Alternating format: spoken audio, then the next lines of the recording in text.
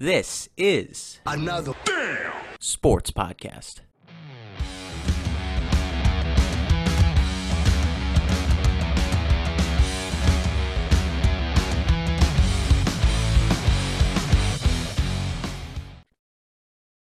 Hello, everybody, and thank you for tuning in to another damn sports podcast. I am Drew Torres here with Money Mike Gilchrist, and as you all can expect, Money Mike is a curmudgeon. He doesn't like Halloween. He doesn't like the Buffalo Bills. What does he like? Nobody knows. How you doing, buddy?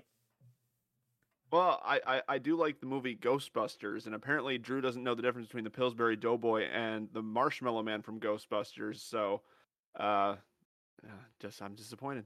I know. We're both disappointed in each other right now. You're disappointed in the Giants. What's new, right? Yeah. Unfortunately, yeah, very, very, very sad about the Giants. But you asked me a few weeks ago, how do I cope with the Giants being bad? And that is Celtics basketball has started, and they have already played 3 games this season, and they already have more wins than the Giants. They're 3-0. So at least I've got that going for me. There you go. And the Celtics do look fantastic. I've watched them play a little bit throughout this first 3 games, and the addition of Kristaps Porzingis is turning out to be a great one. So hopefully they can keep that up for you throughout this long NBA season that is 81 games, correct? Or 82? Was 81, 82? 82. And I don't know if they're doing this new like in-season tournament thing. I don't know if that's adding games or if that's just the same amount of 82 games. But yeah, no, 82 games. They're probably, if you break it down, they play about 15 games a month. That's not too terrible. Yeah. It's only half the month if you think about it. Yeah, you just have to factor in the traveling time for all the away games, all that stuff. I can see that being pretty tough. But regardless, let's talk about something that's tough. Yeah. We're going to talk about this game first. This is probably the last time on this show that we're going to go super in-depth about the Giants' playoff chances, because those are basically gone after they dropped this last game to the New York Jets at MetLife Stadium. A game that was riddled with poor football on the offensive side, great football on the defensive side, and a punt fest. So Money might give us your thoughts on this game. The Giants, Tommy DeVito making an appearance, former Syracuse Orange quarterback, making his appearance in the NFL and having a historically poor performance. For those listening to the show, if you're going through something stressful in your life and you're turning to us to get some positivity, I would advise you to maybe turn it down for just a little bit, because it's not going to be too positive. So that's triggering for you. I heed the warning. If you're listening to this after it's already been posted, it's not live. I also recommend that you turn the volume down just a little bit for the next 10, 15 seconds. Okay, just turn it down, or the volume down. All right. What the hell, New York Giants? Oh my God. 24 seconds away from winning this game. They did everything right on the defensive side of the ball. They forced so many punts by the New York Jets. There were more punts in this game than points scored by both teams, okay? That's how this was. This was a game straight out of 1944. Tyrod Taylor breaks his ribs in the second quarter. We lose Darren Waller. So we have really no offensive options other than to give it to Saquon Barkley. But our offensive line stinks, so we can barely run as it is that way. So all we did was run the ball for a few plays, punt it away. Then we played defense, got 3 and outs, then went back on the field to do the same. And that was how this game was the entire time. And 24 seconds left in the game. Giants are up 10-7. The Jets are out of timeouts. It's 4th and 1. Everything the Giants did up to that point was the right decision to make, because you had a third-string quarterback. It was raining outside. You were playing a field position, don't want to turn the ball over, play not to lose type of a game, and it was working up until 24 seconds to go. Now, you decide to kick it on 4th and 1 in the red zone, when if you just got 1 yard, game would have ran out and you win the game. You can go back and forth as to whether or not that was the right decision, because it was a chip shot field goal that Graham Gano should have made. But what happened was the Giants, everything that could go wrong did go wrong from that 24 seconds into overtime.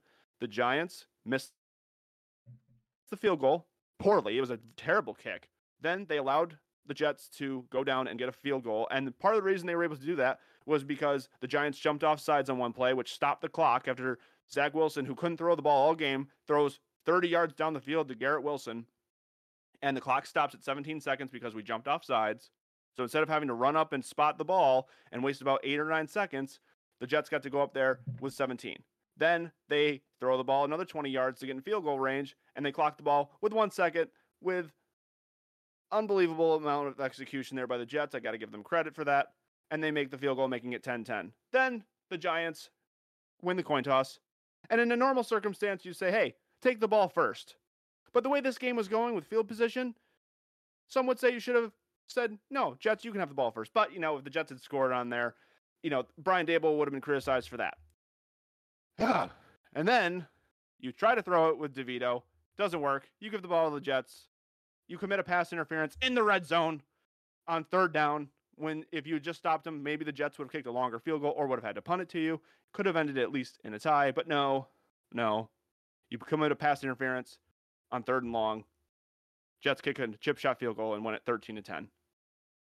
I'm mad at Graham Gano. I'm mad at Coach Daboll.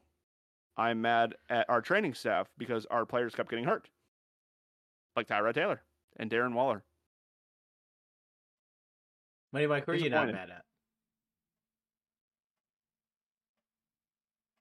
I don't know. My mom's dog, Minnie, I guess. There you go. He's not mad at the dog. It doesn't sound like you're mad at the defense as well. The defense has been showing up, I feel like, these past few weeks. They've been doing their job. Just really seems like the offense just can't get anything going. And that's kind of why I had the response I did last week when you were talking about how if this team could just like go on a string of wins against all of the teams that they have a chance to beat, then they can make the playoffs. And it was like, unfortunately, their offense just doesn't seem to have any sort of consistency, any sort of identity. You're trying to get the run game going, but the offensive line is so bad. The quarterback play has obviously not been ideal, but that's because they have such a bad offensive line with not the most stellar receiving core. So it's like there wasn't really anything that was setting them up for success. And then just the missed field goal, that's something that I'm sure even you weren't expecting, especially since Graham Gano has generally been a pretty good kicker over his career, I feel. And even with the Giants, he's been okay. But it sounds like, man, everything that could go wrong did go wrong for the New York Giants in this game, to quote, or to give you your favorite quote from Stephen A. Smith. Yeah, which is normally directed towards the Dallas Cowboys, and it's much funnier when it's applied to them. It was amazing how the Giants defense played phenomenal, and they've looked good the last few weeks.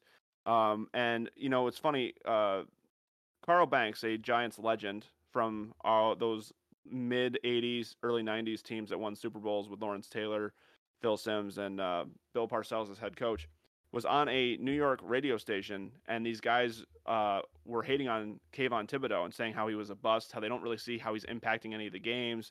And Carl Banks was saying, you guys aren't really watching the film then because you're just being emotional fans who don't really understand. And they got insulted by that, and they hung up on him. Now, he's a defensive player, a Super Bowl champion defensive player.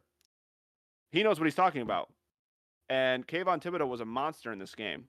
He forced a fumble in the first quarter. He had 9 total tackles, 3 sacks. He was everywhere. He had the offsides penalty in the last 24 seconds that helped the Jets.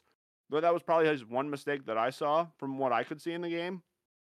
And, it was just overall so frustrating. But again, I was so angry in the moment, and I had to take a step back and be like, if I didn't care as much, this wouldn't be affecting me as much as it is. But also it's like, I had to, after I had my moment of insanity, I was like, okay, look, the Giants have a good defense, but they're terrible on offense. They're not going to do anything in January or February anyway. So it's not going to be a win that you're going to look back on and be like, or losses you're going to look back and be like, well, this cost us our season. No, it's probably going to be in the collection of multiple losses that this team is going to take for the rest of the year. It was just so unfortunate that it played out the way it did because, of course, Coach Daboll is going to take a huge chunk of heat for this. And it's really kind of unfair to him because, Graham Gano makes that kick and they go up 13-7. The Jets don't win the game. If Thibodeau doesn't jump off sides and they don't get enough time to clock it and kick the field goal, we win the game. It's all results-oriented criticism of the guy, I think. And people they were chanting in the stadium, "Let him throw it," because he threw one pass. DeVito threw one pass in the second half, and that was it. Wow, that's all he threw. Okay, so he didn't even get a chance to. They were just handing it off because they knew. These guys watch a lot of film. They knew this game was going to be basically the defenses the entire time and field position. And the Giants were playing a strategy of, we're not going to turn the ball over. We're going to control the clock, and we're going to not turn the ball over. And honestly, that was working because the Giants controlled the time of possession. The time of possession was 38 minutes and 13 seconds for the Giants, 25 minutes for the Jets. The Giants didn't turn the ball over. Yeah, you guys had the ball. The Jets turned the ball over twice. Right. So we won the turnover battle. It's like the Bills game. We won the turnover ratio. We controlled time of possession. We basically outplayed them in everything except passing, obviously. Yeah. And we lost the game. So if people want to be mad at Coach Daboll and the coaching staff, I'm a little annoyed with them for the decisions that were made because obviously it resulted in a loss. But ultimately, you took a less talented team in two separate games, outplayed the other team, but because the other team has a little more talent than you, they were able to escape the game. Now, I'm not of the mindset that the Giants gave this game away completely. They made mistakes that the Jets then took advantage of.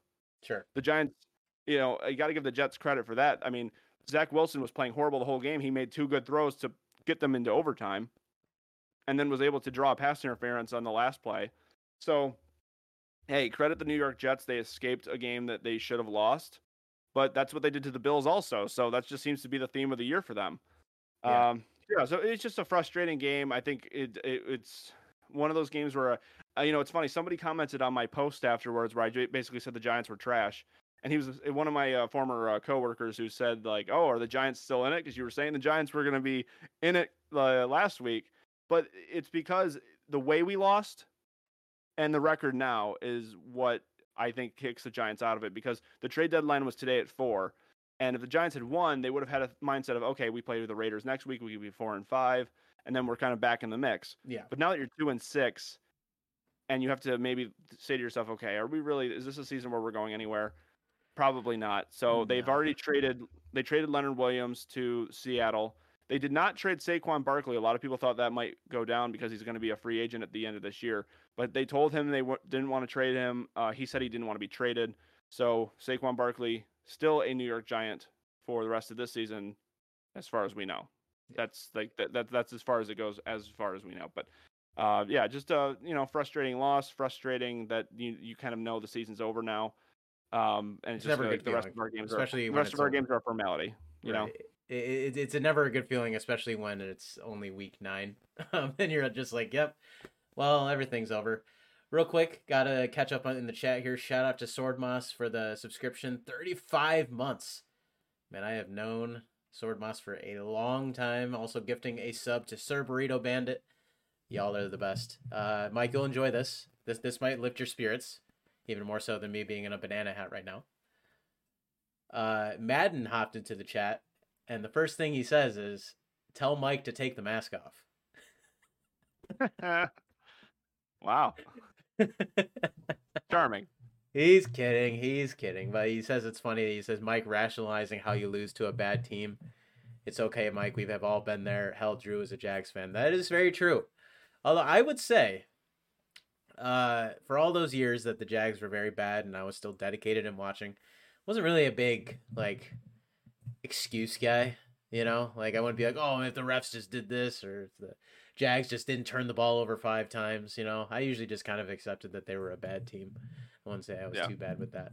But yeah, it's tough, man. Yeah, that's why I don't like to make excuses either, because that's what losers do. Yeah. The Giants, they had their chances to win this game. They made stupid mistakes at the end, and it cost them the game. I mean, hey, the whole game, the Jets were the less disciplined team. They were more penalized. They were the team turning the ball over, and we were outcoaching them by controlling the clock. Like we were outcoaching them and more disciplined than them the entire game, despite having less talent. And when we made those mistakes, the more talented team took advantage of it and won the game. Right. That's what happened with the Bills game. And I know people blame the refs on the Bills game the way that ended. Now, the refs miss a call, yes, but the Giants would have had to still run another play. And there's no guarantee the Giants would have scored if they had gotten another chance at it. I don't blame the refs for that because honestly, if you're the Bills, if it's 1 yard and you're on the goal line, they can't move the ball on a penalty. So I'm pass interferencing every single time until they decide to run it and my line stuffs them. That's the smart thing to do. That's just taking advantage of the way the rules are. So there's no guarantee the Giants would have done that. And, again, I don't like to make those excuses. The Bills were the more talented team. We had outplayed them in so many ways, but we didn't make enough plays to win. Same with this game. We had outplayed the Jets for most of the game, but it's a 60-minute game, not 59 minutes and, 30 seconds. Yep, that is a fact of life. You got to finish out the game and make the plays when it matters most at the end. We'll move on here because we have a lot to talk about today. Jaguars versus Steelers. I went to this game this past weekend with my buddy Steve.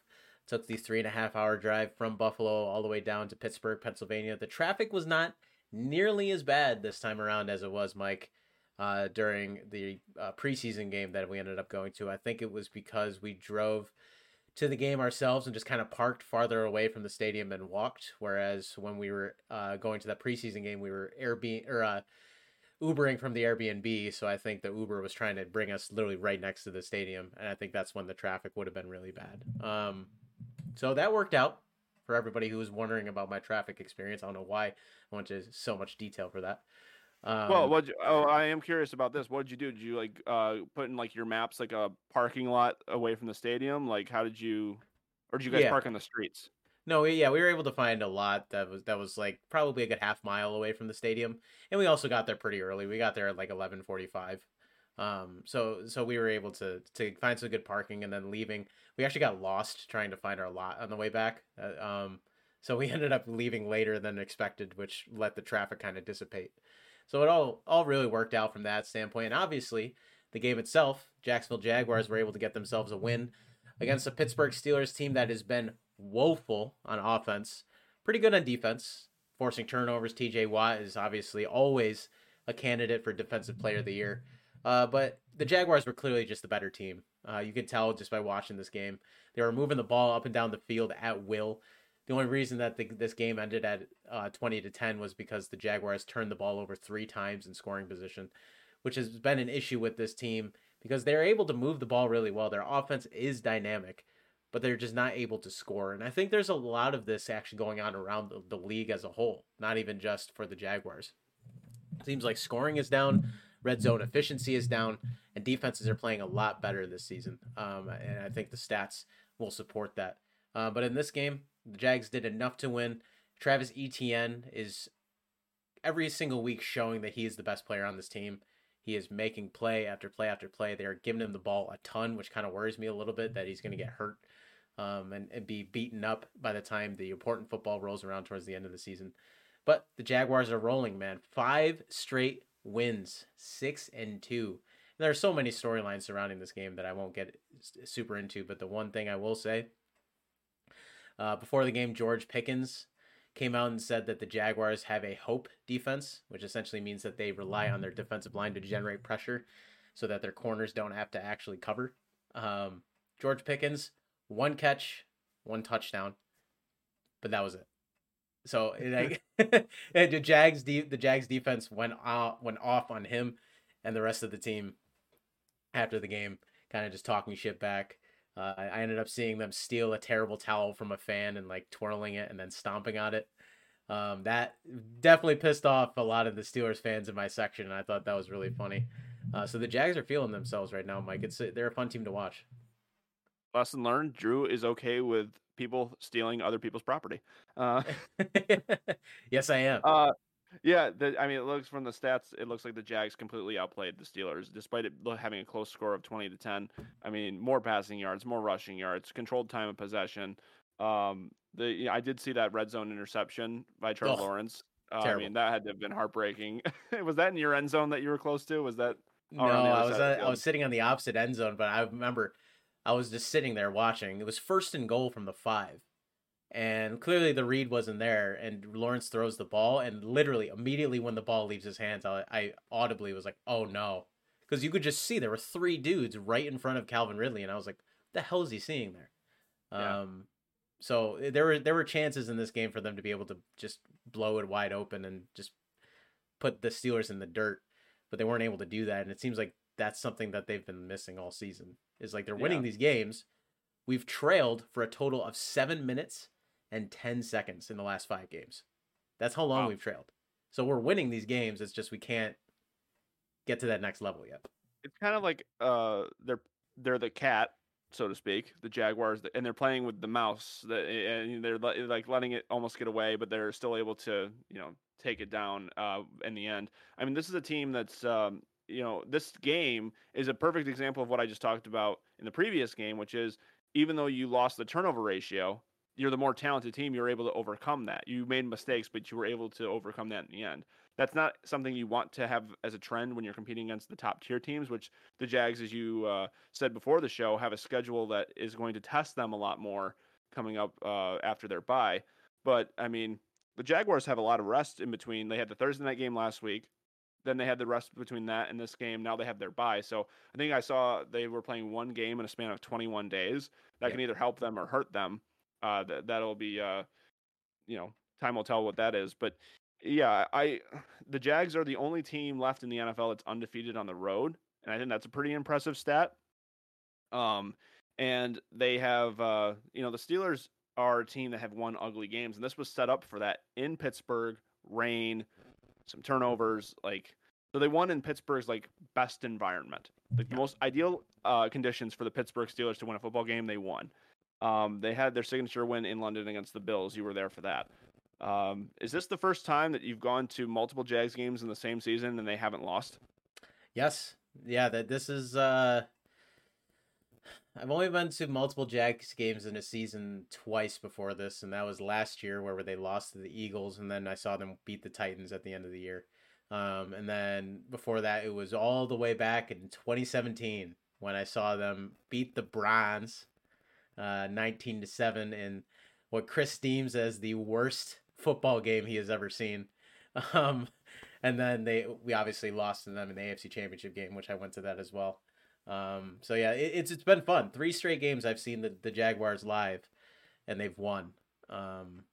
So it's I like I told you on my Facebook post, like started off 2-7 in the first 9 games I saw them live in, and then winning the last 3 to make it 5-7. Very happy about that. Sir Burrito Bandit in the chat says, Drew, how do you feel about the Jags winning the Super Bowl this year?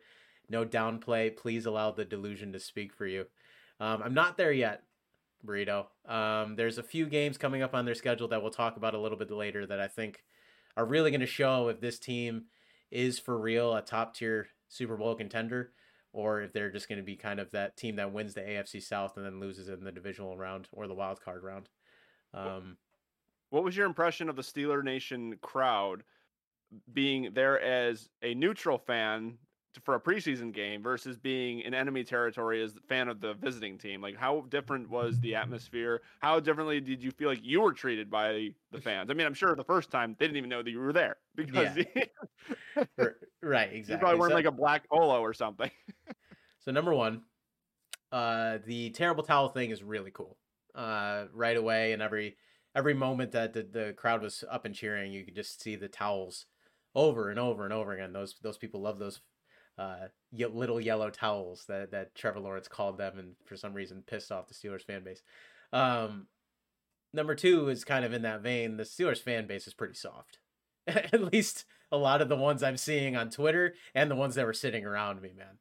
They were bitching and complaining about the refs and how the NFL wants the Jaguars to win. And sure, there may have been a couple calls that could have gone the Jaguars' way, but my God, dude, the Jags were the better team. If you watch this game, the offense on the Steelers side did absolutely nothing. We gave the ball away 3 times in scoring position, and they got a total of 3 points off of that. Like, at the end of the day, sure, you can blame the refs for maybe a couple of things, that offsides call, on the field goal to end the first half. Yeah, that was questionable, if not ridiculous. So sure, maybe that extra 3 points should have been on the board at the end of the first half. But man, blaming the refs in this scenario that much, where Deontay Johnson after the game, wide receiver for the Steelers, comes out and says that the refs wanted us to win. I was like, man, I'm like, you see people bitch about the refs, but it's weird being on this side of it because the Jaguars have never been that team that are like, people are saying, oh, the NFL wants them to win, you know? So Yeah. Yeah, the NFL doesn't want one of their premier franchises to win. It's just so stupid. yeah. Uh, yeah, I don't know. People could always complain about officiating. That's always going to be the case. But what is the alternative? Right. Seriously, what's the alternative? Like, let the players coach themselves. The players are always going to call holding and pass interference on themselves. I mean, it's just, or basketball, they're always going to call fouls. You watch one Celtics game. Jason Tatum thinks he gets fouled every time he goes to the basket. He's bitching his halfway down the court almost every single time. He doesn't get a call. It would be so disorganized if we got rid of officiating. And I take back the blanketed statement. The Steelers fan base as a whole is not soft, but a large percentage of the people I've seen talking about this game are focusing way too much on that and not focusing on the fact that their offense was just absolutely inept this entire game. Well, look, sports is a reflection of America, okay, and the American people. And people don't like to acknowledge their own flaws and their own problems. They like to blame it on other outside sources. Like when you drive to work, right? Let's say you oversleep, like I did this morning, and you're a little late to work, like I was this morning. Do you blame it on the traffic, the slow drivers that are around you, that you didn't hit each of the lights that you needed to hit? Or do you take a look in the mirror and say, no, I fucked up and I didn't wake up on time. If I woke up on time, I would have been on time. Blame yourself. Take accountability. Steelers fans, take accountability. Your team's not as good. I take accountability that the Giants aren't as good as the Jets, and they lost. Get over it. There you go. And real quick, Kenny Pickett injured in the first half of this game. Ribs, did not play in the second half, so there was a Mitch Trubisky sighting. He played like shit. Kenny Pickett says he's going to be back Thursday night against the Tennessee Titans, against Will Levis, who had one good game, and everybody's talking about how, oh man, like this is the new guy for the Titans. I'm like, oh boy. All right, well, it's starting. Well, we'll see if he can keep going. Now, I asked you last week if you would be waving a terrible towel, and you said, fuck no. But this week, you will be waving the terrible towel in your living room watching the Thursday night game because you do not like the Steelers' opponent this week. Absolutely not. Yeah, I'll always root against the Titans, even if it's in division. Were you upset? Were you upset that the Titans did not trade Derrick Henry? Were you hoping that they would? Not really, man. I mean, the Titans aren't a threat this year, even if they beat us. Like, they're not going to win enough games to be in playoff contention, I don't think. Not how the AFC is looking so far this year. There's so many good teams. Like, Will Levis isn't going to lead them to the promised land this year. I can guarantee you that. And I know I can see your face, like, oh, he's jinxing it right now. Titans are about to go on a run. They're not going to go on a run. Fuck the Titans. Well, no, I was at a surprise party for my cousin for her birthday, and her boyfriend is a huge Titans fan. And so when I had my first conversation with him at the start of the night, I told him, I said, I think Derrick Henry's getting traded. And he was so offended. He's like, stop saying that. That's not going to happen. So, you're mingling in the party. You talk to different groups of people. And every time our paths crossed, I'd be like, yo, I think Henry's getting traded. He's like, stop it. So I was wrong. He didn't get traded. It's all signs were pointing that way. Yeah. But I think the fact that the Titans won on Sunday is like the exact opposite with the Giants. Like the Giants lost, it's like, okay, we're waving the white flag. The season's over. Like Washington, they lost. They're waving the white flag. They traded their entire defensive line, it seems like. So the Titans won, and they're like, hey, we're 3-4. We're in the mix in the AFC for the wild card. We're probably, we still have our 2 games against Jacksonville to maybe catch the division. Who knows? We'll see how it plays out. So the Titans still feel like they're in it. So you don't trade your best player when you feel like you're in it. No. Dude, that's the thing, though. Like, the Titans do not have the type of team to make a run. Like, sure, they can get their random win against us because we just always seem to play like shit against them. But are they really built to beat a team like the freaking Bengals or the Chiefs or even the Bills? No. Well, do they play any of those teams? That's the problem. Is that do the Titans play those teams? I mean, if you look at let's I don't think since we're so. talking about it, before we talk about the Bills, the Titans, this is their upcoming schedule. Pittsburgh, with an injured Kenny Pickett, who the offense is already bad, they can win that game. Yeah. They played Tampa Bay, they can win that game. Then they play the Jags, who they always play tough against. Then they play Carolina, the Colts. They play the Texans. So their tough games left on their schedule is the 2 games against the Jags. They do play at Miami, and they play the Seahawks, but at home. They play the Seahawks in Tennessee. And, the Seahawks have a long travel. They could be jet lagged. That's always a possibility. So they have 2 games left against Houston, 2 games, or 1 game against the Colts, the Panthers. I mean, the Titans have a winnable schedule. I mean, they could be a team that's like 9-8, 10-7. That could be a record that is sniffing the playoff spot. I mean, I don't think they have what it takes to win the division. I'm not saying that. Yeah. But to wipe them off and say, oh, they don't have a chance to be in the mix. No, I think they do based on their schedule. So the point I was making though is even if they did make the playoffs, they are literally like the most unexciting playoff team you could ever imagine. They're just going to get stomped by the elites of the AFC. That's yeah. But with Mike Vrabel as coach and the way that the Titans' style of football is, aren't they a team that could upset one of those good teams that you would, if you're one of those good teams that you would overlook, thinking, oh, we'll beat them, and they come and play a tough football game and, control clock and win the turnover battle and just don't make enough mistakes to lose the game? I could see that happening. Potentially, I guess. But who wants to watch that, right? No, I don't. I certainly don't want to watch it. I don't want them in the playoffs. I'd rather have a team that's more exciting. Right. It's just, I'm just saying we can't write them off yet. And the city of Houston should be pissed that they wear Houston Oilers throwbacks, because it's like Houston has a football team again, and the Titans, even though they're the original franchise that was in Houston, they relocated. Wearing the Houston Oilers throwbacks is kind of a spit in the face at the city of Houston. I thought I was offended for Houston residents. I think the NFL came out and told them not to wear those anymore. I think I remember reading that somewhere. Oh yeah. Yeah, I could be wrong, but I think it was like a copyright thing or something. I'll have to double check that. But real quickly, Mike, we won't talk about this game too long because we got a lot to talk about going forward. Bills Bucks, not the most pretty win, but a win nonetheless for the Bills. Obviously, the Bills have some work to do to kind of get back to their top form, correct?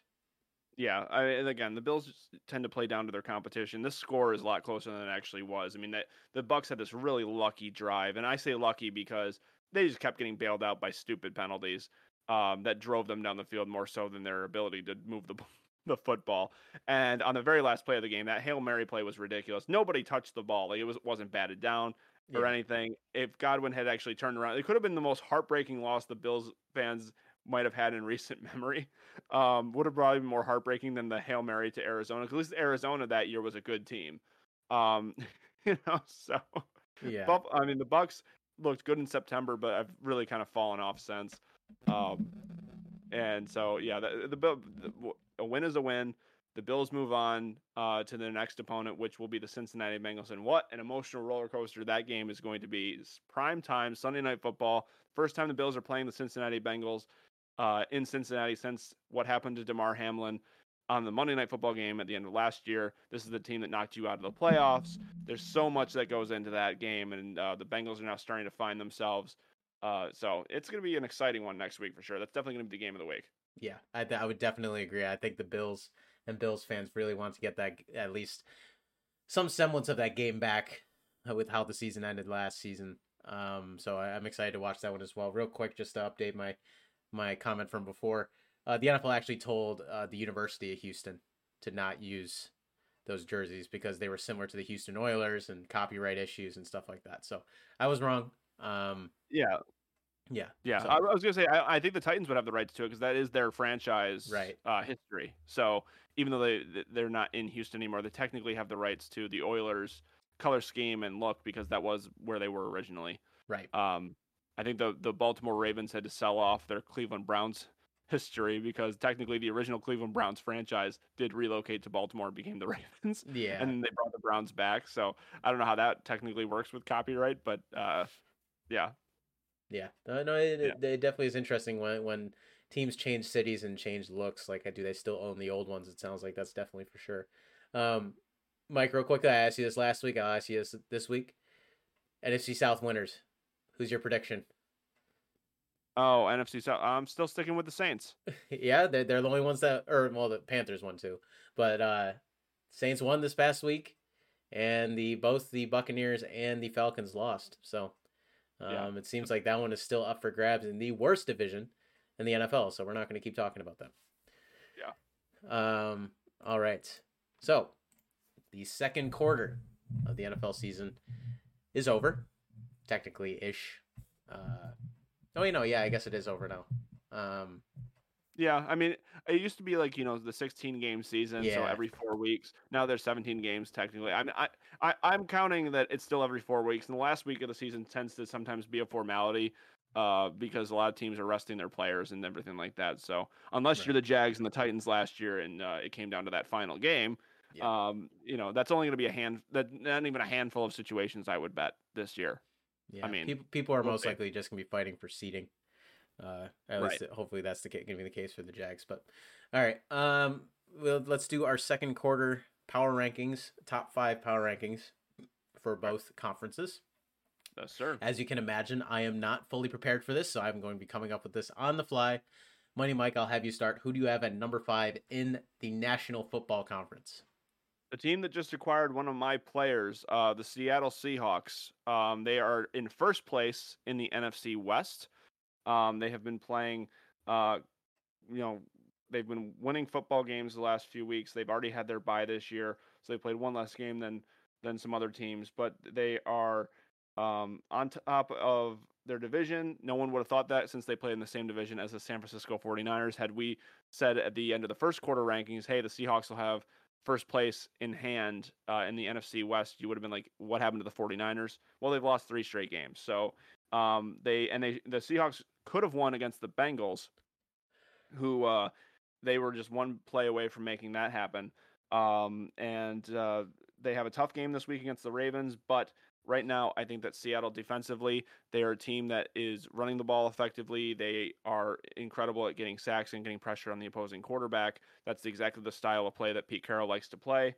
And so, yeah, I have the Seattle Seahawks at number 5, but crawling up the list as well. All right, I also have the Seattle Seahawks at five.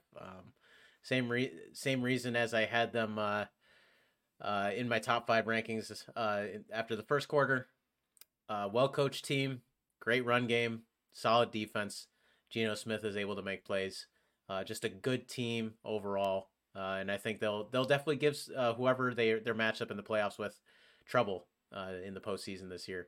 Obviously No doubt. not kind of considered in that top tier of the NFC, or at least the most elite teams in the NFC, and that's why we both have them at number five. Who do you have at number four, Mike?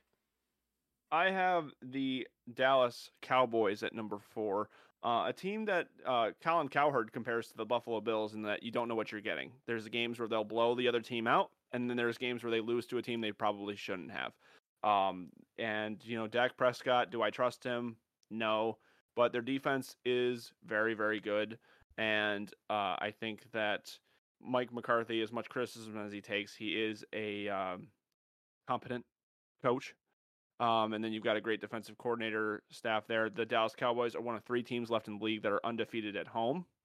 And they have a big game with big playoff implications this week against the Philadelphia Eagles, because the Dallas Cowboys, with that record at home, you want to be having home playoff games. And in order to do that, you need to win your division. So this is a game that the Cowboys need to win because they have 2 losses this year and Philly only has 1. And so if you beat Philly in this game, you both have 2 losses. You have the tiebreaker because you beat them head to head. So, but right now the Eagles have the better record and have looked better overall. So they are going to still be ranked higher. And that's why I have Dallas at number 4. All right. This is a tough one, man. Because it's the 49ers are two totally different teams in comparison of the last 3 weeks versus the first five. And obviously their last win prior to this 3-game skid was against the Cowboys. And they destroyed them, embarrassed them on Yeah. Sunday Night Football. So it's tough to put the Cowboys ahead of the 49ers, but the 49ers have just not looked good these past 3 weeks, man, in comparison to what they did look like. And they have a lot of issues on defense. Clearly signing Chase Young, which we'll get into a little bit later, should help.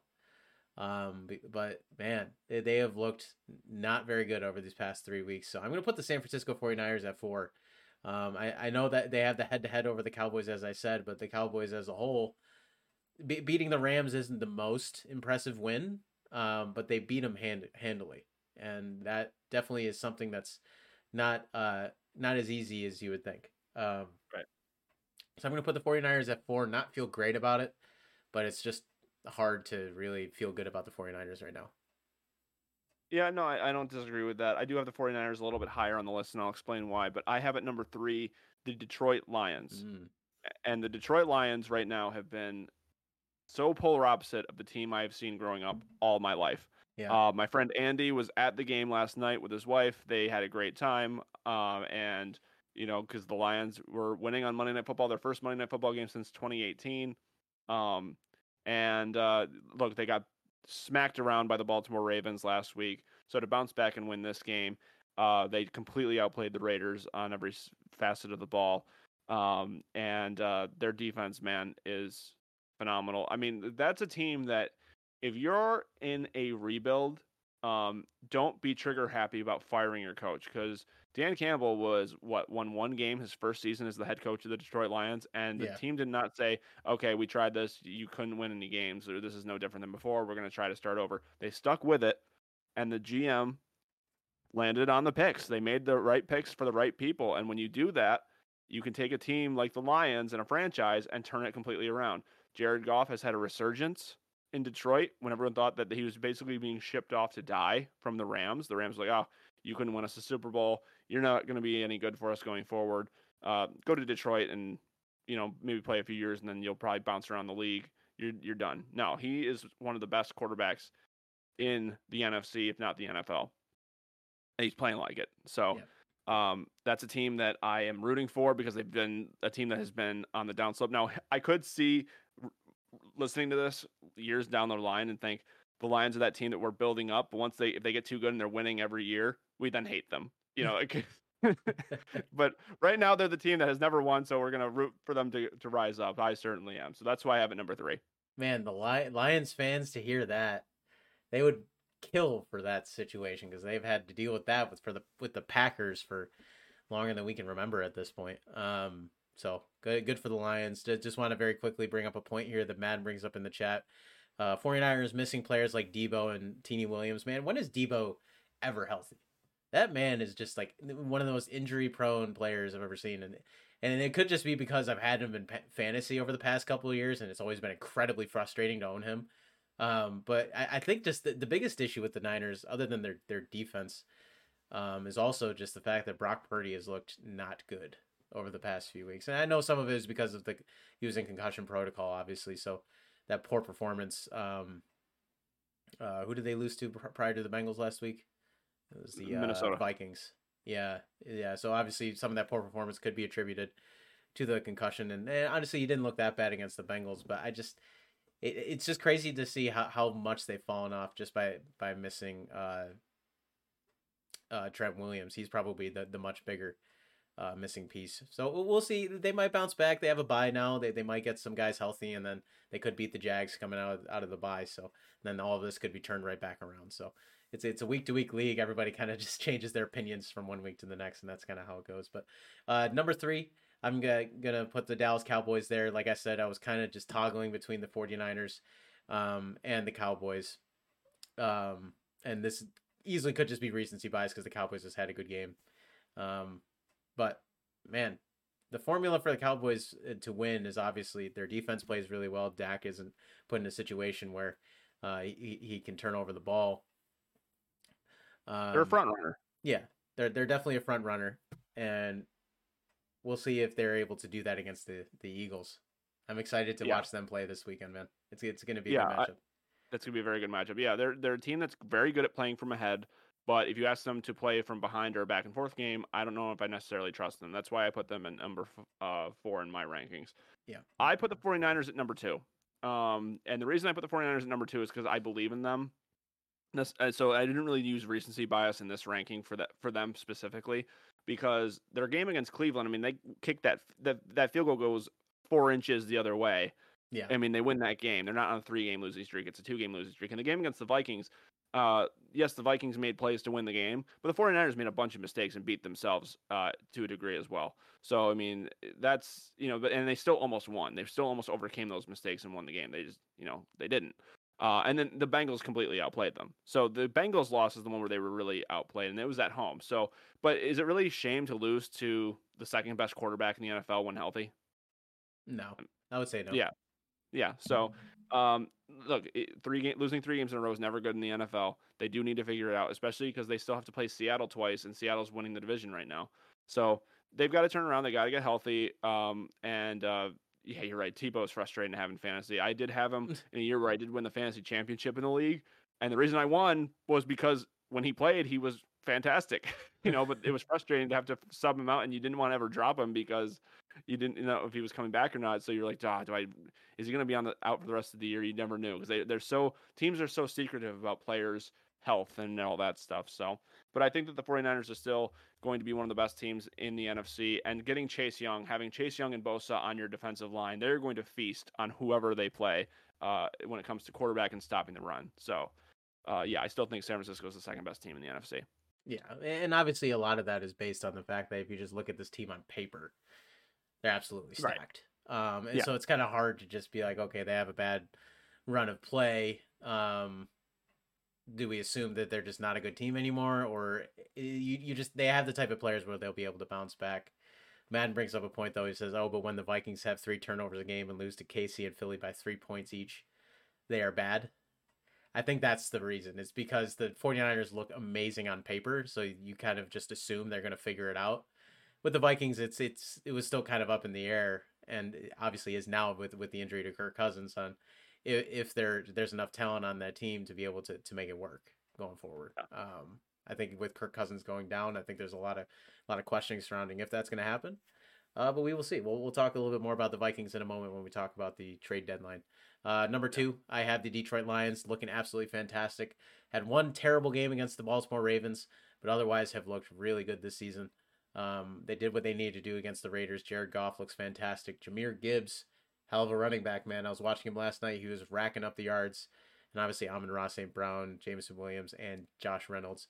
Just a great roster overall, and it's all bolstered by that great offensive line. So, Detroit Lions number 2, which means both of us have the Philadelphia Eagles at number 1. Money Mike, does that hurt to say? I mean, I've been saying it for the last 2 years now, so I should be used to it. It does suck that the Eagles are so good and the Giants are so bad. I guess I should be used to it by now, but I'm not. But it's just they're the other team in the NFC that's undefeated at home. Jalen Hurts has not played his best season, but I mean, they're one bad loss. I mean, they lost to the Jets, where that was a game that they had opportunities to win. They could easily be undefeated right now. When the moment steps up, they play their best. Like they played really well against the Dolphins. I know Dolphins fans are a little butthurt because they felt like the refs missed some calls in that game, but the Eagles are the better team. They're still the best. They're the team to beat in the NFC because they're the defending NFC champions. No team has ever won the NFC East back-to-back years since 2004, I think is when it was. That's a long time. So there's been a different NFC East winner every other year since then. And so the Eagles have that challenge in front of them, and they have to, again, this game against Dallas is very, very crucial. And I'm looking forward to it. I'd say the best 2 games of the weekend are Dallas, Philly, and Buffalo, Cincinnati. Best 2 games of the weekend, for sure. Would 100% agree. This Eagles team is looking fantastic. Jalen Hurts obviously not playing as well as he did last year. I heard an interesting idea that Jalen Hurts might be hurt, which might be kind of impeding his play a little bit. And you can kind of see when he's playing, he's always walking gingerly when he's going off the field, but he's just kind of pushing through it. And that could be the reason why he's playing worse than he was last year. But regardless, this team is just so stacked from top to bottom that it really doesn't matter. Like they can just make it work regardless. I mean, like I was crediting the Lions GM and the Philadelphia Eagles have the best front office in football. They do. Yeah, it's sickening, but they do. AJ Brown, potential MVP candidate. I know he won't win it, but man, that dude is racking up the yards. Was it 4 straight games with over 125 yards of receiving or something like that? Like just absolute insanity. So glad he doesn't play for the Titans anymore. It's a beast. And just real quick, you said Gibbs, what a running back for Detroit. I have him and Tua in a PPR league on this. So I'm There you go. enjoying that combination a lot right now. Yeah, man. I'm curious to see what the Lions do with when Montgomery comes back. How much they're going to split up the carries because Gibbs is obviously a super talent and yeah, much more of an athlete than David Montgomery is. So we'll see what they decide to do. It'll probably Yep. just be a nasty two-headed tandem. But all right, we'll move on to the other conference here, the American Football Conference. Talk about the top five here. I'm gonna start off. Actually, no, Money Mike. Why don't you start? Who's your number five for the AFC? Josh Allen and the Buffalo Bills. I know they've been inconsistent. They definitely play down to their competition, but look, I still think that they have the capability to be that team that beat the Miami Dolphins, and rise to the occasion and execute. And if you need to get bad football, out of the way, this is the time to do it. Mid-season, just get your bad games out, figure out what it is you do great, and figure out what your weaknesses are, and you can fine tune those. And I think that the Buffalo Bills are a team that, despite having some defensive losses due to injury, are still a really good defense. And Josh Allen is the third best quarterback in football. Makes some boneheaded decisions, but if he relies on the talent that's around him, and you got Stephon Diggs, one of the best receivers in the league, you're still one of the formidable teams in the conference and in the league in general. So right now, I don't think they're as good as the four teams ahead of them, but right now, I will say going into this week, they are the fifth best team in the American Football Conference. All right, I am going to make this number five pick based on a game pick I'm going to be making later. I'm going to be putting the Cincinnati Bengals at number five. Ah, Um, I, interesting. I I know they just had a fantastic showing against the 49ers, but I have to see more before I can start putting them higher because you even made this known to me. They all of their wins are against the NFC West this year. Yes. They Um, have not won an AFC game yet this year. yeah. So I can't put a team that started off looking so bad, still finding ways to win, but looking terrible. And then they finally have one really good game and then already catapulting them to as high as I'm seeing them on a ton of different power rankings this morning. Um, that's the epitome of week to week and recency bias. Yes. So if they beat the Bills this Sunday and they start going on the run that a lot of people expect them to because they frequently start slow and then turn it around after the bye, then by quarter three, I'll probably have them in the top three of the AFC. But for now, I'm going to put them at five and see what happens. Yeah, Colin Cowherd had the Bengals number 2 out of his top 10 teams that he does every week. And he Yeah. always interviews Nick Wright right after, and Nick just goes, "So you had a team that if the playoffs were expanded to 8 teams would still not make the playoffs at number 2." Yeah, like that's some insane recency bias. You have to let it play out. You can't just assume that they're back already.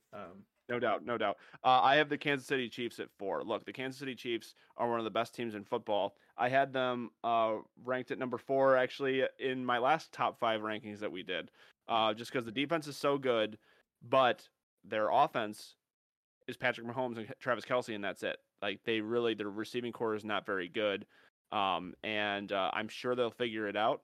And they're still one of the teams that you don't want to have to play. But I mean, that was a bad loss to the Broncos, man. I know some people are saying that Patrick Mahomes had the flu, but no excuses, no toughness, no championship. That's the way it goes.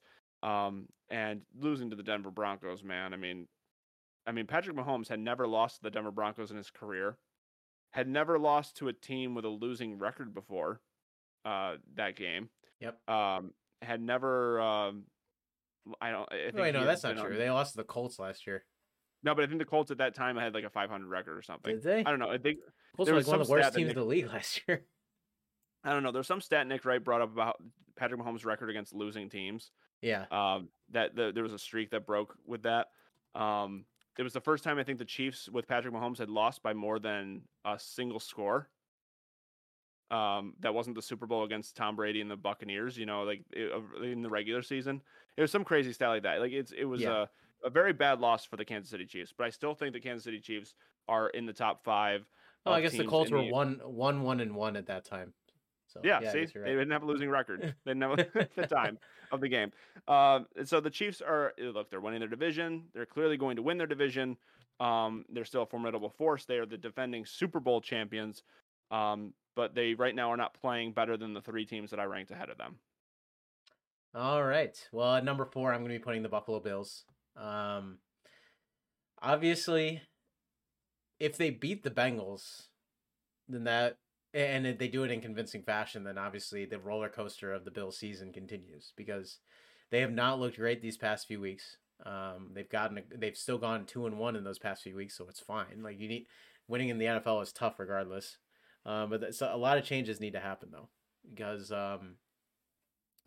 like you said, the offense needs to be opened up a little bit more for Josh. The run game, there needs to be some consistency with the commitment to the run game and the passing game. Like one game, it seems like the run game is able to get going and they actually use it, and then another game they don't even give the run game a shot. Like they'll run it such a few amount of times. So I think this offensive game plan for the Bills just needs to get figured out because it really just it's all over the place. And once they do figure that out, or if they do figure that out, then this team will keep climbing these AFC rankings. Yeah. All right, who do you got at No, number that's fair. 3? So I have the Miami Dolphins at number 3. I know Bills fans can be like, but we crushed the Dolphins. Yeah, but you've played bad against some other bad teams and you've lost some games, whereas the Dolphins have defeated almost everybody except for you and Philadelphia. But that's why I hold them back from being higher on the list, because those losses to Philadelphia and Buffalo are revealing in a way, because the Dolphins have had kind of an easy schedule. They're undefeated at home. It's easier to win at home than it is on the road.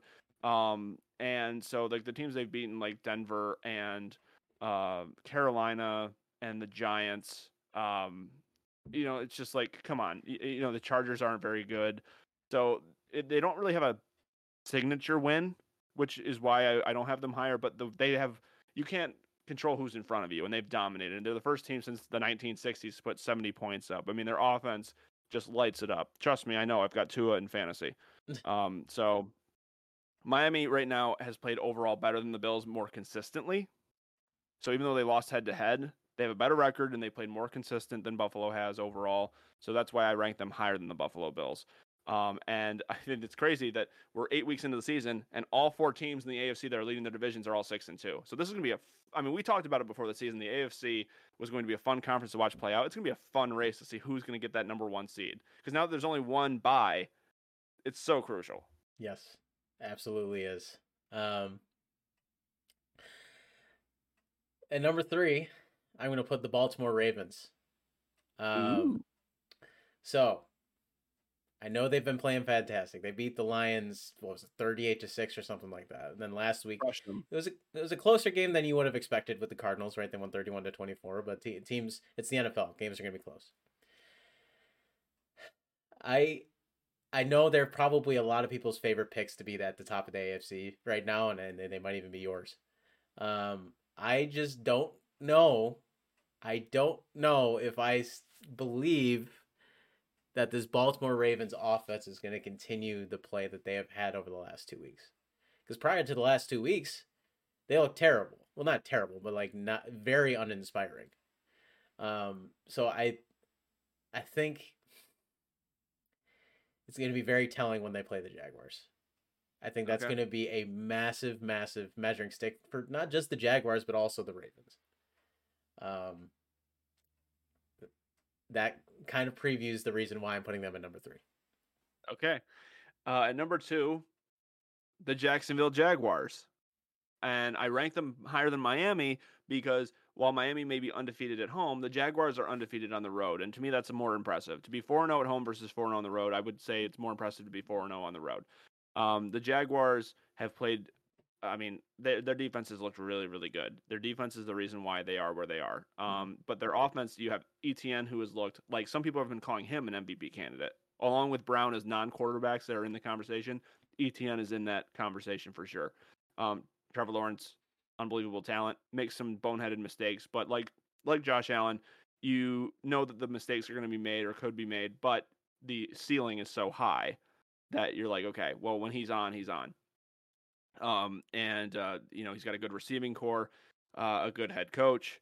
So the Jaguars have won 5 in a row and have just been trending upward, and they've got some tough games coming up, but they'll be measuring stick games, and it's going to be exciting to see them play teams like Baltimore and Cincinnati and see how they do, I think if they were to play Kansas City over again, I think we might have a different result. Who knows?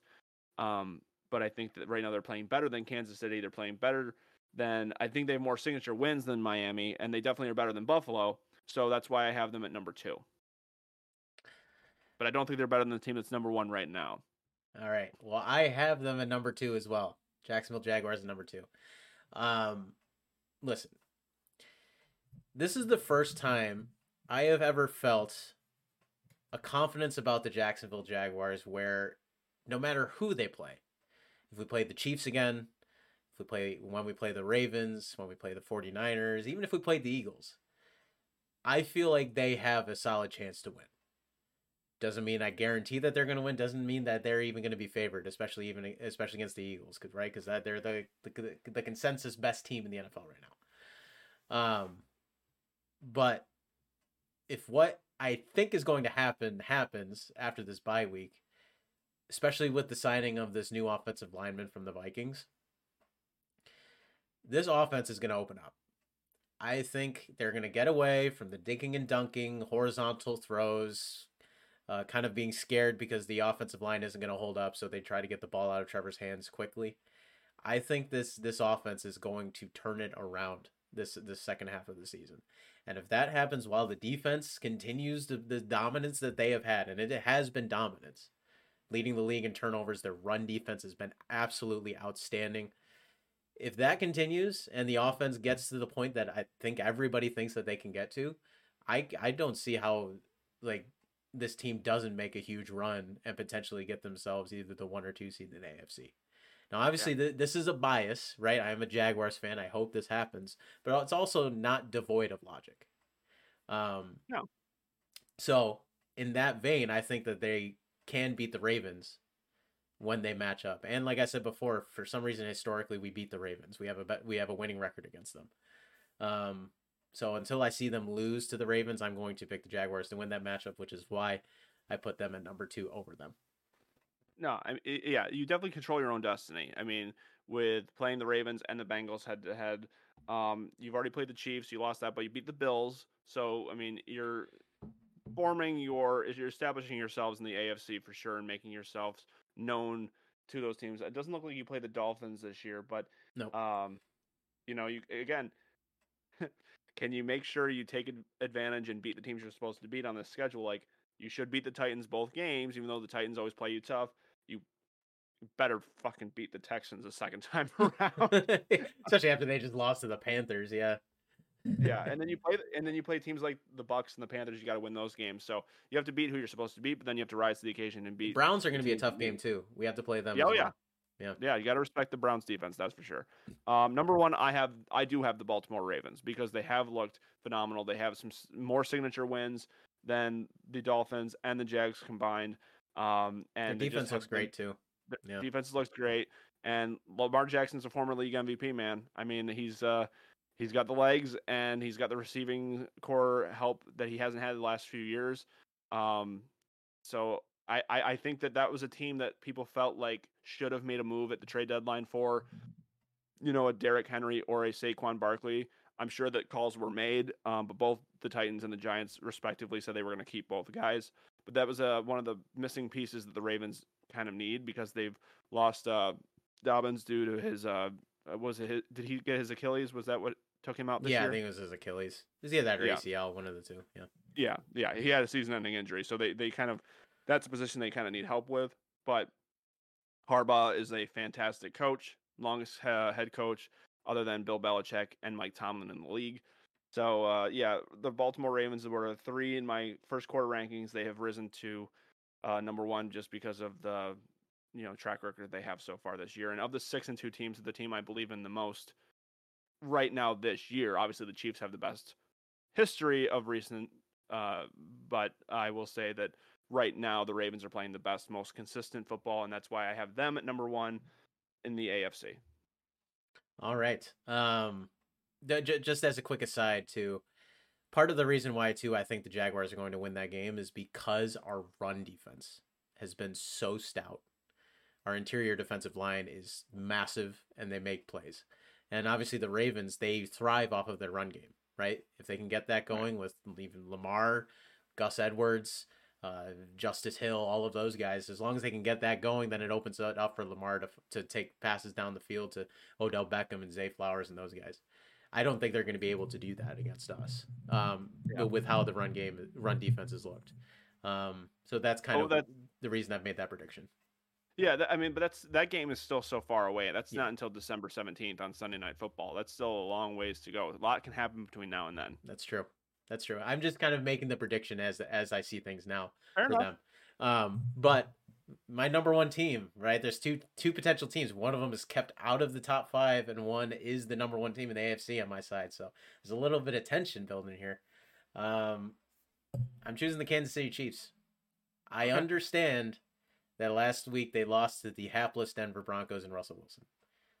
I also understand that it was a division matchup. Division matchups are always messy. I know that Mahomes has never lost to the Broncos, but he's gotten close many times.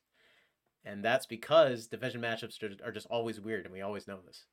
I always say this, it's the Chiefs conference until I see otherwise, and I still haven't seen otherwise because they're still 6-2 when playing arguably their worst football we've seen them play in this entire dynasty era. Yeah. So it's like, I feel like it's a little overreaction for people to not even have them in their top 5s this week. Yeah. No, that's fair. I had them based on how they had played the first few weeks at number 4. I'm keeping them at 4th right now, but I know that still if it comes to a playoff matchup, I'll probably pick the Chiefs to beat all these teams because it's just like until they are knocked off, Exactly. It's hard to imagine. Like I didn't think that I would ever see the Golden State Warriors eliminated in a Western Conference playoffs, but I did last year. You know what I mean? Like, so it happens. Exactly. And that kind of goes to the fact that I did not include the Miami Dolphins in my top 5. And the reason I didn't do that is because I still don't believe in them until they show up against a team that's okay to good. Like they're beating on all of these teams that just like aren't good, right? So we need to see them actually show up because they didn't show up against the Bills and they didn't show up against the Eagles. So they'll have a chance this upcoming week weekend against the Chiefs in Germany. Yep. So who knows? That this could be the most ridiculous take in the world by Monday or by next Tuesday if they destroy the Chiefs and then we're like, okay, well, I guess they are legit. Yeah, your team that didn't make the top 5 destroys the number 1 team. Exactly. No, I'll just say, they were playing in Germany. Pat Mahomes was jet lagged. That's what I'll say. Yeah, right. All right. Geez, we're already over an hour in.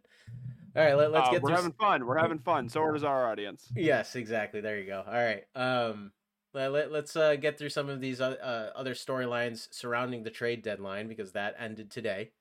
One of the things that leads into some of the storylines we're going to talk about is the fact that Kirk Cousins went down against the Green Bay Packers with a torn Achilles. Incredibly sad to see after having potentially his best game of his career against the 49ers in the week prior. And this was a game that the Vikings won handily against the Packers as well. So it wasn't really... It wasn't a situation where Kirk Cousins was working hard to try and get the team back and get the win. That this game was basically already sealed by the time he went down. So it was just very sad to see. The Vikings were on the up and up. They obviously this win got them back, or this win really helped their record to get them back into contention in the NFC. And now they're going to be moving forward with Josh Dobbs, as you can see here on the bottom left. After the Cardinals came out and said that they're either going to start Kyler Murray or their rookie quarterback. I forgot what his name was. So they decided to move on from Dobbs after starting off the season with just one win against the Dallas Cowboys. So, Mike, what are your thoughts on the Kirk Cousins going down and Dobbs taking over? Well, I just feel bad for Vikings fans. You had a team that their messaging was we're gonna win, we're gonna go 1-0 every week. After they had a pretty rough start to the season, losing a bunch of one-score games, which is what the Vikings do. They're in one-score games all the time, and last year they won all of them except for the playoff game against the Giants. And this year they've been losing them at the start of the year, and then lately, these last few weeks, they've been starting to win. And with Kirk Cousins going down, he was in a bunch of trade rumors for the first few weeks, and he didn't listen to that. He just kept playing, and statistically was still one of the best quarterbacks in the NFL. And going down now, the Vikings are, even though they're record-wise still in it, it feels kind of like okay, their season's kind of over. Dobbs played well in Arizona the first few weeks, so he's going to maybe still play well for Minnesota. I just think that Minnesota doesn't have a shot against Detroit in the division. They're clearly better than the Packers and the Packers and the Bears in the division, but the Lions are much more dominant than the Vikings. But if Dobbs plays well enough, you're 4-4. I mean, could the Vikings win 5 more games and make the playoffs? It's possible, especially when you still have 3 games. I think they still have they have 2 games that they'll definitely win. The second matchup against Green Bay, and then they play the Bears, who I think they're still better than even with Dobbs. So that's 6 wins. Can you squeak out another 3? It's possible. Yeah. We'll see what happens. It is possible, and I know that's what Vikings fans are hoping for, because Josh Dobbs has shown some flashes of good football. I saw it in person against the Jaguars when I was down in Jacksonville, and Dobbs was the starting quarterback for the Titans against us in that final game of the season. Dobbs was playing well. Like he can play football, man. He needs pieces around him. He's not the guy that's going to carry your team. But if the Vikings can game plan correctly, use their strengths correctly, and do what they need to do to get wins in a close fashion, kind of like what they did last season, they could definitely sneak into the playoffs. So we'll see what happens. It all starts with the week coming up. Another big storyline from the trade deadline, Chase Young, as I mentioned before, going to the San Francisco 49ers. Obviously, the 49ers struggling on defense over the past couple weeks against the Vikings and the Bengals. Feel like their pass rush probably wasn't at the level that they needed to be, so they ended up going out and getting one of the biggest stars, the youngest stars from a pass rush perspective in Chase Young. Mike, are you happy to see him out of your division, or do you not really care since the Giants owned the Commanders anyway? Well, yeah, the Giants own Washington, no matter who's in uniform, but he was a guy that I really wanted as a New York Giant, but they had a worse record than us and got to pick ahead of us, so we didn't get to take him. But you know, he's a phenomenal talent. He doesn't always stay healthy, so that's a concern there. But the fact that he was traded to a contender like the 49ers, who are known for their great defense, I mean, you have him and Bosa on the line. It was just everybody. That was the strongest reaction from the trade deadline, was this move right here. And I know that I was listening to the Rich Eisen show when this went down, and TJ on the show is a Cowboys fan, and when they were reporting this, and they're like, Chase Young traded to the 49ers, you hear him in the background go, "Are you kidding me?" So I do love it for that. So you know, the fact that it's going to hurt the Cowboys' chances. But look, when you're in the NFC and you're trying to beat the Philadelphia Eagles and teams like the Detroit Lions, you know, because those are the teams they're up against, and even the Dallas Cowboys, they have phenomenal offensive lines. So this move is going to help you in those matchups. So it's definitely a huge trade for the 49ers. They're definitely all in to try to win this year. So we'll see if it works out for them. And as I mentioned before, this just makes their team look even better on paper. And it already looks like the best roster in the NFL on paper. So it's I share the sentiment that the guy on the Rich Eisen show felt. It's like, come on, man. Like, how are they finding ways to sign all of these insane names onto their team? Like it's just unfair at this point. If they had a quarterback, like if they had, I understand Brock Purdy has done well in the situation that he's been thrown in, but just imagine if they had Kirk Cousins, as we talked about last week, before he tore his Achilles, obviously. This team would just be unstoppable. I can't imagine how they wouldn't just roll right through to a Super Bowl title. But regardless, as you mentioned before, the guy on the top, Derrick Henry, was not traded, so he's going to be ending the season as a Tennessee Titan. Curious to see what happens with him after this season. He's clearly still playing at a high level. Obviously, with running backs, their careers are shorter, but Derrick Henry seems to still be pushing. Still be pushing the limits of what an older running back can do. So, unhappy to see that he's still in Tennessee, but like I said, not that much of a threat at this point. Fuck the Titans. All right. That's a good point. Madden brings up Purdy makes less than $1 million. That's why they're able to afford all these big name players. That is a good point. Purdy still has a roommate, I guess. So you're starting a quarterback in the NFL and you have a roommate. Yeah, that's crazy. Yeah, and the Bills got Rasul Douglas from the Packers. That was a big move for them. They needed that help in their secondary, especially with the injuries that they've had. Yep. And my point about Chase Young going to the 49ers to help the defensive line against these good offensive lines in the NFC, that's why the Leonard Williams trade from the Giants to the Seahawks is going to help Seattle, because if they want to punch up to these teams that are a little bit better than them right now, like the Lions, like the 49ers, the Cowboys, and the Eagles, who have really good offensive lines, that's what you need to do. So I think that some teams really made some excellent moves, and we'll see if the picks that these lower teams are able to take advantage of them. Speaking for the Giants, I hope to God that they land really good players with the picks that they got, because they need it. Exactly. And yeah, like I mentioned before, there was obviously wasn't a big splash trade that the Jaguars fans maybe wanted, but trading for that offensive lineman from Minnesota, Ezra Cleveland, left guard, that was probably the weakest part of our offensive line. So I'm very excited to see if he can kind of bolster that line and help our offense get to the point where it can go. But Jags on bye this week, so we won't be talking about them much going forward. I forgot to do the picks update, but I ended up winning last week as well. Jaguars won, Jets won, and then Mike got the Cincinnati 49ers game right. But that extended my lead by another. I think now I believe I lead by 8 games. So yeah, it's not been a good year for me in football.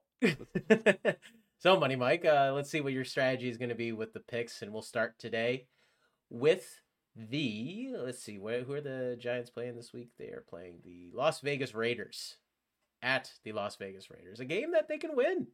Money Mike, so I'm guessing you're going to be picking the Giants. Daniel Jones is back. Oh, boy. And I'm picking the Giants. Yes, I'm picking the Giants. I think this is a game that they can win. I'm going to pick them to win this one. So, dude, bounce back. Bounce back, baby. We were watching the game last night, Kristen and I, and she turns to me and she's like, so is Jimmy Garoppolo bad? And I was like, yeah, I'm pretty sure he is, because he, even in the 49ers all those years, he looked okay, right? So now he's on this Raiders team that is coached terribly. Their roster is good, but not great. They can't carry a quarterback like Jimmy G, and it's showing. So I see the Giants winning this game. All right. Buffalo Bills at Cincinnati Bengals. I already alluded to who I am picking in this game, so I will just say I'm picking the Buffalo Bills.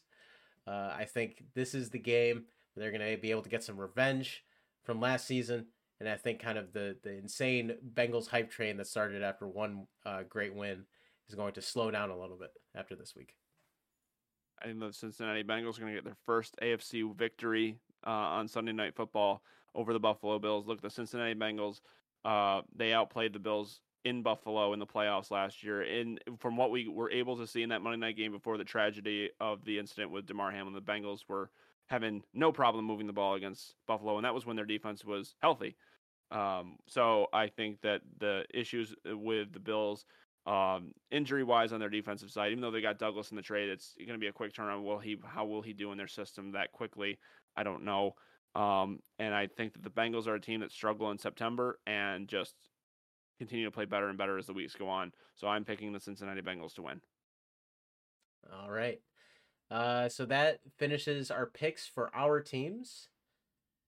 Let's see who you got for your eliminator pick. So you still have only lost 2 lives. I've lost 1. So at least you're in the running for that competition here, Mike. Who do you have this week? We've extended it to 3. We'll just keep extending it until the season ends. It'll be like, oh, you've only lost this 4 times. So you're still in it. There you go.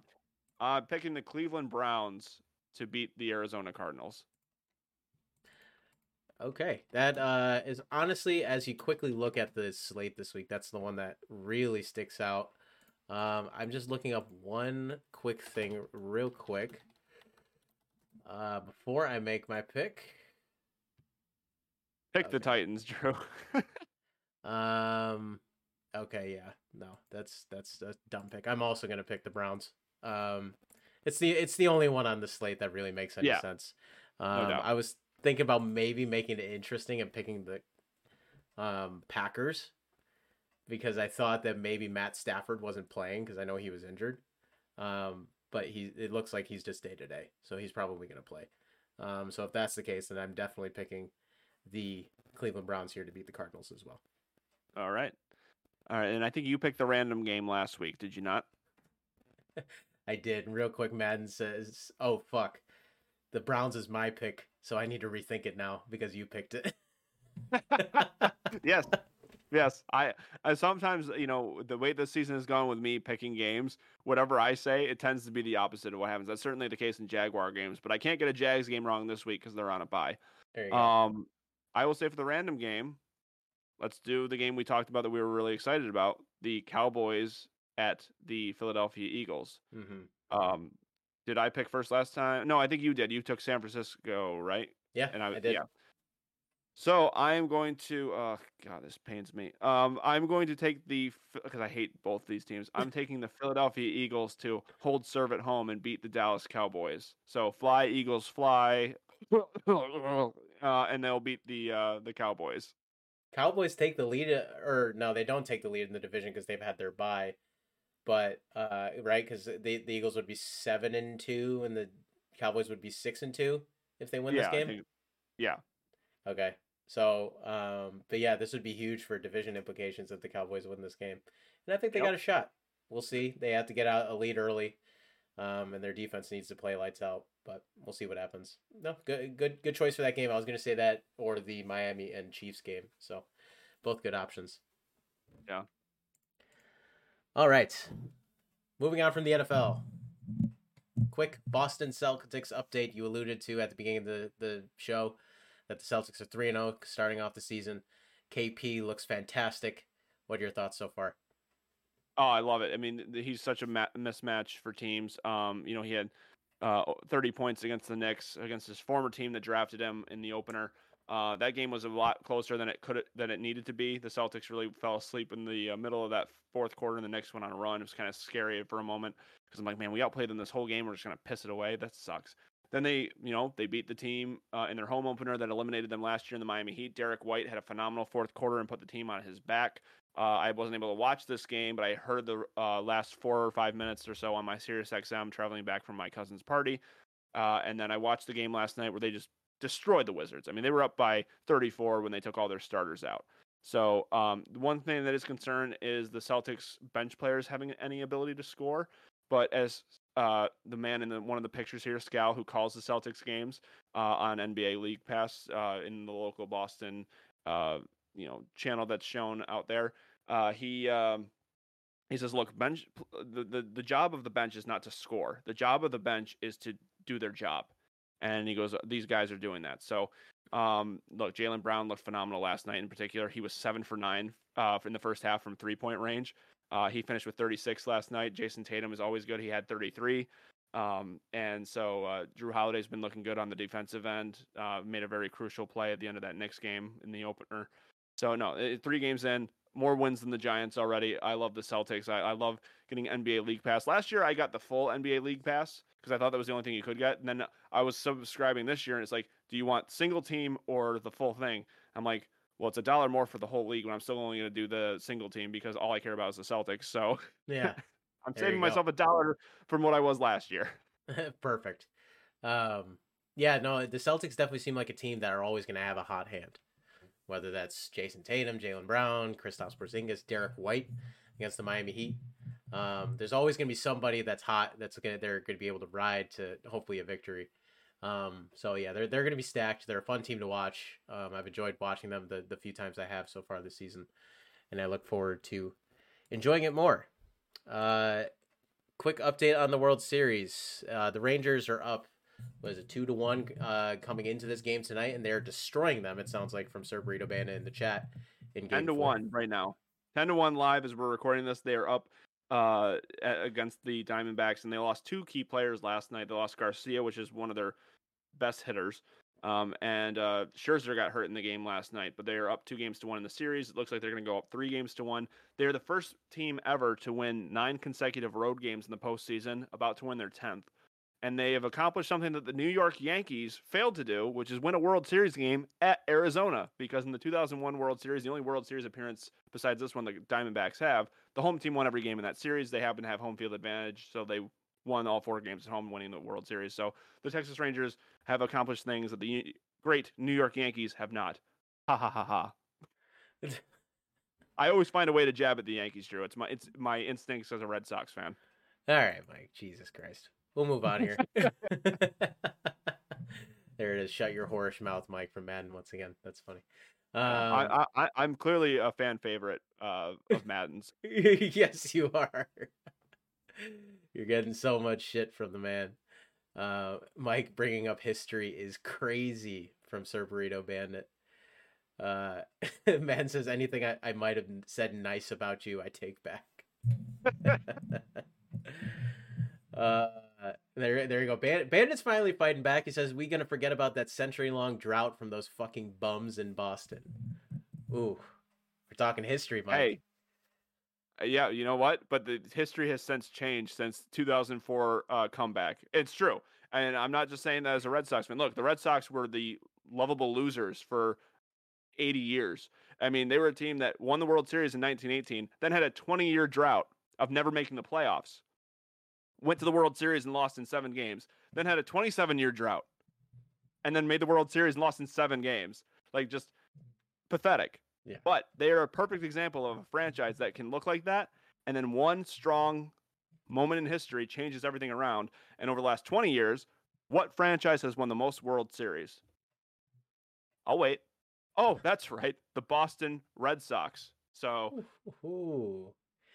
let's not forget that. During Money Mike's life, the Boston Red Sox have been the better team. I mean, it's just. Technically the Yankees have because they won 4 World Series. They've won 4 World Series in my they've won 5 World Series in my lifetime. The Red Sox have won 4. So technically the Yankees have more in my lifetime. Forgot about those in the last 20 years, teams. the Red Sox have been the better team. The Yankees haven't even been to the World Series since 2009 when they won it, but they haven't even been to the World Series since, and that is terrible for Yankee fans. They are disgusted by that. I don't have to say anything about the Red Sox to let you know that. The Yankees are disgusted at their own team. All right. Everybody calm down. The Burrito and Madden going off in the chat talking shit. All right. We get it. Baseball. In the last 3 times the Red Sox and Yankees have played in the postseason, who's won? The Red Sox. All right. Let's move on to some combat sports here. Some insane historic shit happened this past weekend that Money Mike, I know you did not hear about, but even you will find this interesting. So, tail of the tape here. Tyson Fury, one of the best heavyweight boxers of all time, current WBO heavyweight boxing champion, faces off against Francis Ngannou, former UFC heavyweight champion. Has never boxed once in his life, but was known as an insane knockout artist. Okay? Wow.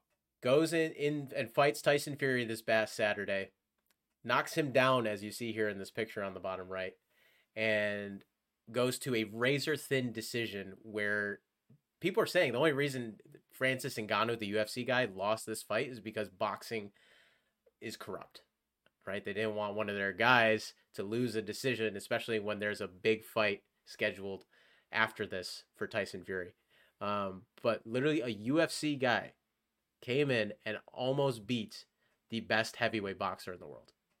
That is how crazy the outcome of this fight was. So it was like back when Conor McGregor fought Floyd Mayweather if Conor won.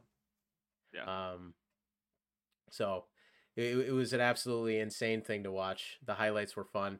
Ngannou is a legit boxer and is probably going to be ranked in the top 10 in the world after this because of who he just almost beat. So combat sports has just been thrown into a tizzy at this point.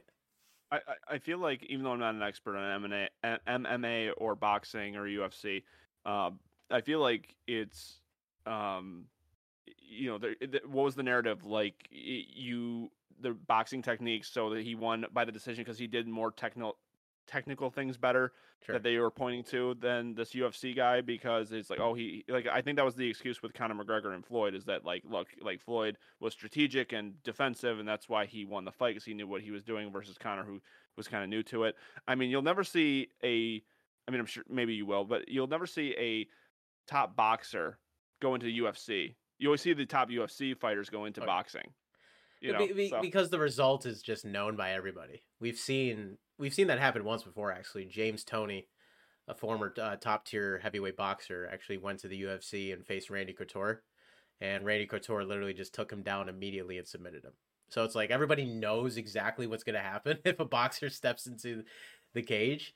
And with boxing, it's like there definitely still seems to be that puncher's chance, right? So everybody always gives the MMA guy a shot. But the fact that the MMA guy here was able to come in and almost beat the best guy in the world, who clearly the best guy in the world, he took this fight lightly, right? He assumed that he was going to win this fight easily, so he probably didn't train as hard. He probably didn't prepare as hard as he should have. But regardless, if you're that good and there's that much of a gap between the two sports, Tyson Fury should have won this fight handily. So it was very telling. And I'm curious to see what Francis Ngannou does next. He's probably going to fight one of the other big names in boxing, and Deontay Wilder is my guess. But we'll see what happens. But I just thought you would even find that interesting, even when you don't follow the sport. Right. Yeah. I mean, the most I know about boxing is pretty much from what I've seen from the Rocky movies. So that's the extent of my knowledge. Yeah. No, exactly. But all right. Well, that wraps up our show today. Talked a little bit about power rankings for the second quarter of the NFL season. Talked a little baseball, basketball, MMA, and boxing. We covered it all today on Another Damn Sports Podcast, Mike. I'm exhausted. Yeah. Happy Halloween to those who were out with their kids, taking them trick-or-treating. If you were at a party and dressing in a costume with your friends, I hope you had fun and stayed safe. Hopefully, your kids get the candy they wanted with their friends. Like one of my favorite memories from Halloween when I was a kid was you walk around, you trick or treat with your friends, you go back to wherever you're staying, and you dump your bags out and you trade your favorite candies. Drew, what was your favorite candy you got as a kid on Halloween? I would probably say my two favorite candies back then and even now are Butterfingers and Reese's. I'd probably say those are my two favorites. All right. But yeah, what about you? I was so excited at the time, and it's funny because now that I'm an adult, I can get these whenever I want. But like whenever I got the large Airhead bars, that you can get, like those when people were giving those out, I got so excited. I'm not a big chocolate person, so like for me, I like the flavored candies like Sweet Tarts, definitely Sweet Tart Mini Chewy, Sweet Tart Sours, Skittles, Sour Skittles, Airheads. Those were the kind of candies that I gravitated towards more. Yeah. So I would always trade away like the chocolates, like the Crunch bars and the Hershey's for those types of things. So you're a big sugar guy. Totally get it. Yeah. Still addicted to sugar. It's probably not good for my long-term health, but we'll see. We shall see. Shout out to you, Money Mike. Shout out to Madden, Sir Burrito Bandit, Sword Moss, everybody who joined us in the chat today. Shout out to everybody who listens to the show after it's posted every single week. And shout out to all the kids today that I handed candy out to during Halloween. It was fun. I wore this skeleton costume with this banana hat on, and the kids always seem to enjoy it every year. Fortunately, Kristen was not around to do it, and she loves doing it every year, but she'll be back next year to do the same. Were they terrified of the 12-foot skeleton in your yard? Some were scared of the skeleton, and some were scared of me. They're always they see me with the skeleton mask, and they're like, that's scary. But then they see the banana hat around it, and they're like, okay, this guy seems weird. I think it'll be fine. Yeah, I think that they're more scared that they thought you were weird than the look. Yeah, that's fair. Yeah, weird guy giving out candy. That's always a good thing.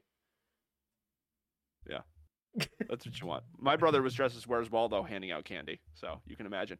As you can imagine. Oh, that's amazing. Alrighty. Well, I am Drew Torres. He is Money Mike Gilchrist. Everybody enjoy week 9 of the NFL season.